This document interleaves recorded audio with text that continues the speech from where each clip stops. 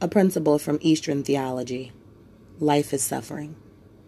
A question from Western me. What in the hell do you really want from us, life? Just one answer I can live with? Life just wants you to live it long enough to find yourself. When I first began to learn about the human brain, how we interpret our surroundings, and what lends to our neurosynapses as being connected, I began to feel hopeless. During my years as an undergrad, I studied psychology at Augsburg as one of my 3 majors. I took many classes on abnormal psychology, brain development, and human behavior. Only one of my professors had an answer to, what are we supposed to do? His theory had nothing to do with the 6 major methods. Functionalism, the most influential in contemporary psychology, Gestalt psychology, psychoanalysis, behaviorism, humanistic psychology, cognitivism, or even come from the big guns, Freud, Adler, Jung, James, or Hawthorne, that typically influence the type of style in which a psychologist in therapy may behave or approach the client. He simply said, if you forget everything else, remember this. There are no should-bes in life, only what is. The secret to happiness is to balance your pressure with pleasure. Woo. Balancing pressure with pleasure. Mind blown. Mic drop. He was right. The Hindu parable I'll be sharing today sure seems to align with this. In my own life, I found this to be a truth that did not fold. Over the past 3 years, I've fought 4 court cases, 2 in criminal court, one of which had federal implications, and 2 within civil court. The stress and diminished living conditions due to the financial strain of fighting these cases resulted in my infant being taken at birth, my older 2 being placed on a hold, and a twin miscarriage. I never should have been in any of those situations. In the end, legally speaking, justice failed and prevailed. I say that because I'm not buried under the jail the way the state of Minnesota wanted me. I'm not in a straitjacket in which the swine wanted me, and the entire experience tried to push me. Instead, I've become enlightened, enraged, inspired, and knighted. The most powerful part of my being is on fire. The damage of should be, fair, right, and wrong has heavily affected my family. Most of them are still avoiding me, afraid to even look at a person who went from the lap of luxury to homeless hippie, a human being that still breathes, dreams, hopes, and loves, minus 3 cars, minus 2 houses, and minus 1 child who is being unlawfully hidden by her father, the abuser that started this roller coaster ride, and of course, minus mi Esperanza y Antonio, R.I.P. Yet to the shock and surprise of all my resident experts here, I sit at peace, in alignment and happily chuckling as I type and smash my granola and almond milk. Furthermore, I can easily say I give no conscientious shit about what I've been through. Some of you might be thinking, yep, that chick is a certifiable, callous, and an emotional igne. But guess what, guys? My therapist calls me well-adjusted and spends most of my session laughing at my cray-cray journey for self-actualization because I refuse to stop at well-adjusted.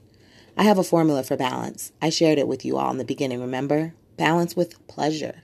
So, when I was going through all of this, instead of sitting around watching the money go to legal fees, crying over the repos, cursing the unsupportive and caring individuals around my space, working for more asshole corporations, going into a place I didn't want to go, or waiting to find out if prison was going to be my new home, I spent my time becoming a badass MMA fighter, learning that shit. Shout out to my man, 53-2 record in NY and PR. I fell in love daily, traveled as much as possible, went canoeing, climbing, tree hugging, swimming, cooking, trying exotic new things, writing music, drawing a coloring book, and learning 2 new languages. In fact, I spent so much time filling up all of the emptiness and sadness of my missing kids that when I was not allowed to contact them, my mother, who became the temporary foster parent, was pissed. I remember her telling someone, they're off freaking honeymooning while I'm raising their kids. And while many might be sharing that thought, I asked a simple question. What the hell else was I supposed to do? Supposed to. Have half-ass worked a job I hated like before as a banker, financial consultant, HR specialist, recruiter, admissions representative. In fact, I couldn't. Most of my licenses were no longer good due to the credit situation I found myself in. And with 4 pending cases, I needed a public defender for 3 of them. Working would have made me ineligible for legal aid. As for the final case, my partner worked like a madman to get the legal support needed to push paperwork, gain access to records the police captain of Egan refused to release as they attempted to hide and destroy evidence. And we could only afford to fight that one case, which took over $60,000 for my partner in fees, and of course the cost to hide me and evade the people looking to harm me as I was being charged like a terrorist for shooting at cops and standing against cops who really came up as unidentified police officers and illegally pursued me in my home. Furthermore, having 3 children, foster care was not free. That's right. Child Protective Services charges you for taking your children. It is a business. If I had worked during this period, as my family so desperately droned on about, I would have lost legal counsel and been giving over 60% of my paycheck to the system like some wayward baby daddy. I was just too smart for that. Sorry, not sorry. Or perhaps, rather than turning my condo into a recovery space, an oasis, avoiding the kids' room and finding value in my life without being able to be a hands-on mom, I should have just given up, right? No 6 a.m. to Nietzsche with the hot hubs. No 6:30 catch the sunrise walks. No 8 a.m. yoga in a foo-foo overpriced studio. No swimming. No good. Just focus on the bad, bad, bad, bad and get mad, mad, mad, mad. Was that the answer? I don't know about y'all that are listening to me right now, but if you ask me, that would be freaking ridiculous. Crying in bed all day under the covers like my name is B. Clarence and I'm waiting for my fate on a date in time dedicated by the perverse Roman calendar. Nah, y'all can keep that. See, me, I've always been about that get better or die trying life. When that little bitch life comes at me, I'm like my little cousin screaming, "Try me, bitch!" And I flip that shit faster than a doughboy breaking down a brick on the first. You will never find me in a ball taking life shots to the head. When my husband and I start Tanichi, we engage in an ancient Japanese practice that can only be taught by a master and passed down to those who the light finds. You speak to your mind through your spirit, and you tell the mind, "This is my space.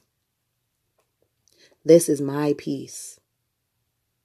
And nobody and nothing can take it from me." Do you cry? Hell yes. You cry like a motherfucker because it feels good and it's cleansing. Do you yell at the world? Sure, if you need to. Stomp your feet and throw a few blows while you're at it. Absolutely. But what you don't do is give up on finding value in yourself, finding peace in the moment, taking it 1 second, 1 minute, 1 step at a time.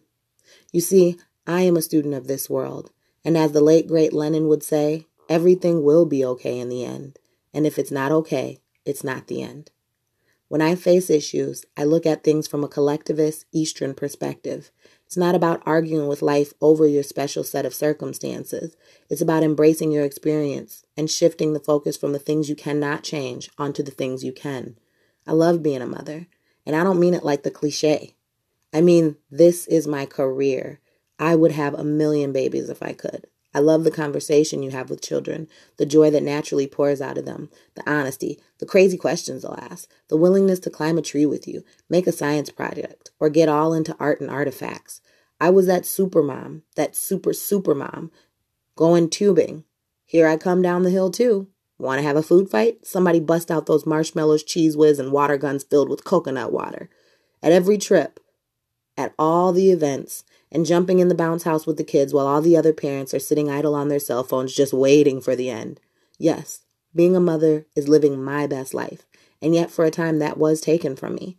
I had to balance that, and I did so by pouring myself into other things that gave me pleasure.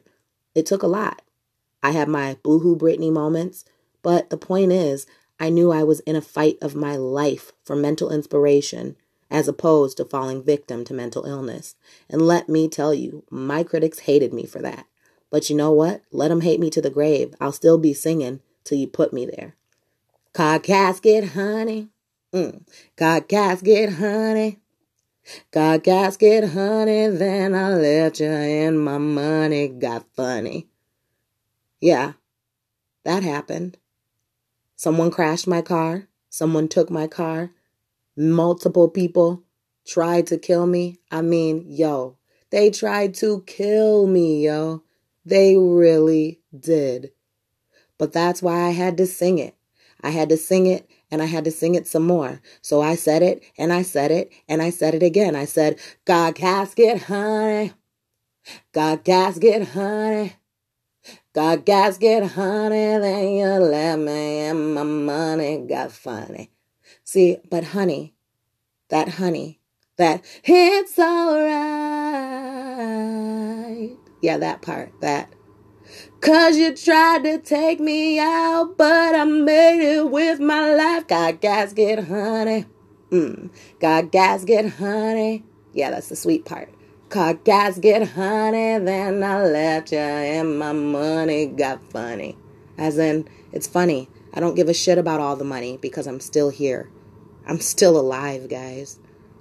That is why I talked about that proverb or that parable at the top of the show. Remember when I talked about that? Yeah, there was an aging master who grew tired of his apprentices complaining. And so then one morning he sent him for some salt. When the apprentice returned, the master instructed that unhappy young man to put that handful of salt into a glass of water. And then he made him drink it. How does it taste? The master asked. Psh, bitter. And then the master laughed. He asked the young man to take the same handful of salt and to go and put it to the lake. So the two walked down in silence to a nearby lake. And once the apprentice had swirled his handful of salt into the water, the old man said, "Now, drink from the lake." As the water dripped down the young man's chin, the master asked, "How does it taste?" "Fresh," remarked the apprentice. "Do you taste the salt?" asked the master.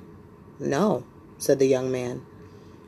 At this, the master sat beside this serious young man, who so reminded him of himself, and he took his hands, offering, "The pain of life is pure salt. No more, no less. The amount of pain in life is going to remain the same, exactly the same. But the amount of bitterness we taste depends on the container that we put the pain in. So when you're in pain, the only thing you can do to enlarge your sense of things, stop being a glass. Become a lake. That's right, guys. Become a lake. So when life jumps on your back, can you flip it? Can you tell life right now, "Come at me, bitch"? And I mean, really say it. Say it like you're not fucking around. Come at me, bitch. Consider the question. Are you a glass or a lake? If life's got you caught up in the bitter container, life can challenge you, and you can challenge yourself to let go of it. Get better, not bitter, and be a badass, like flowing like this is my space, and this is my peace.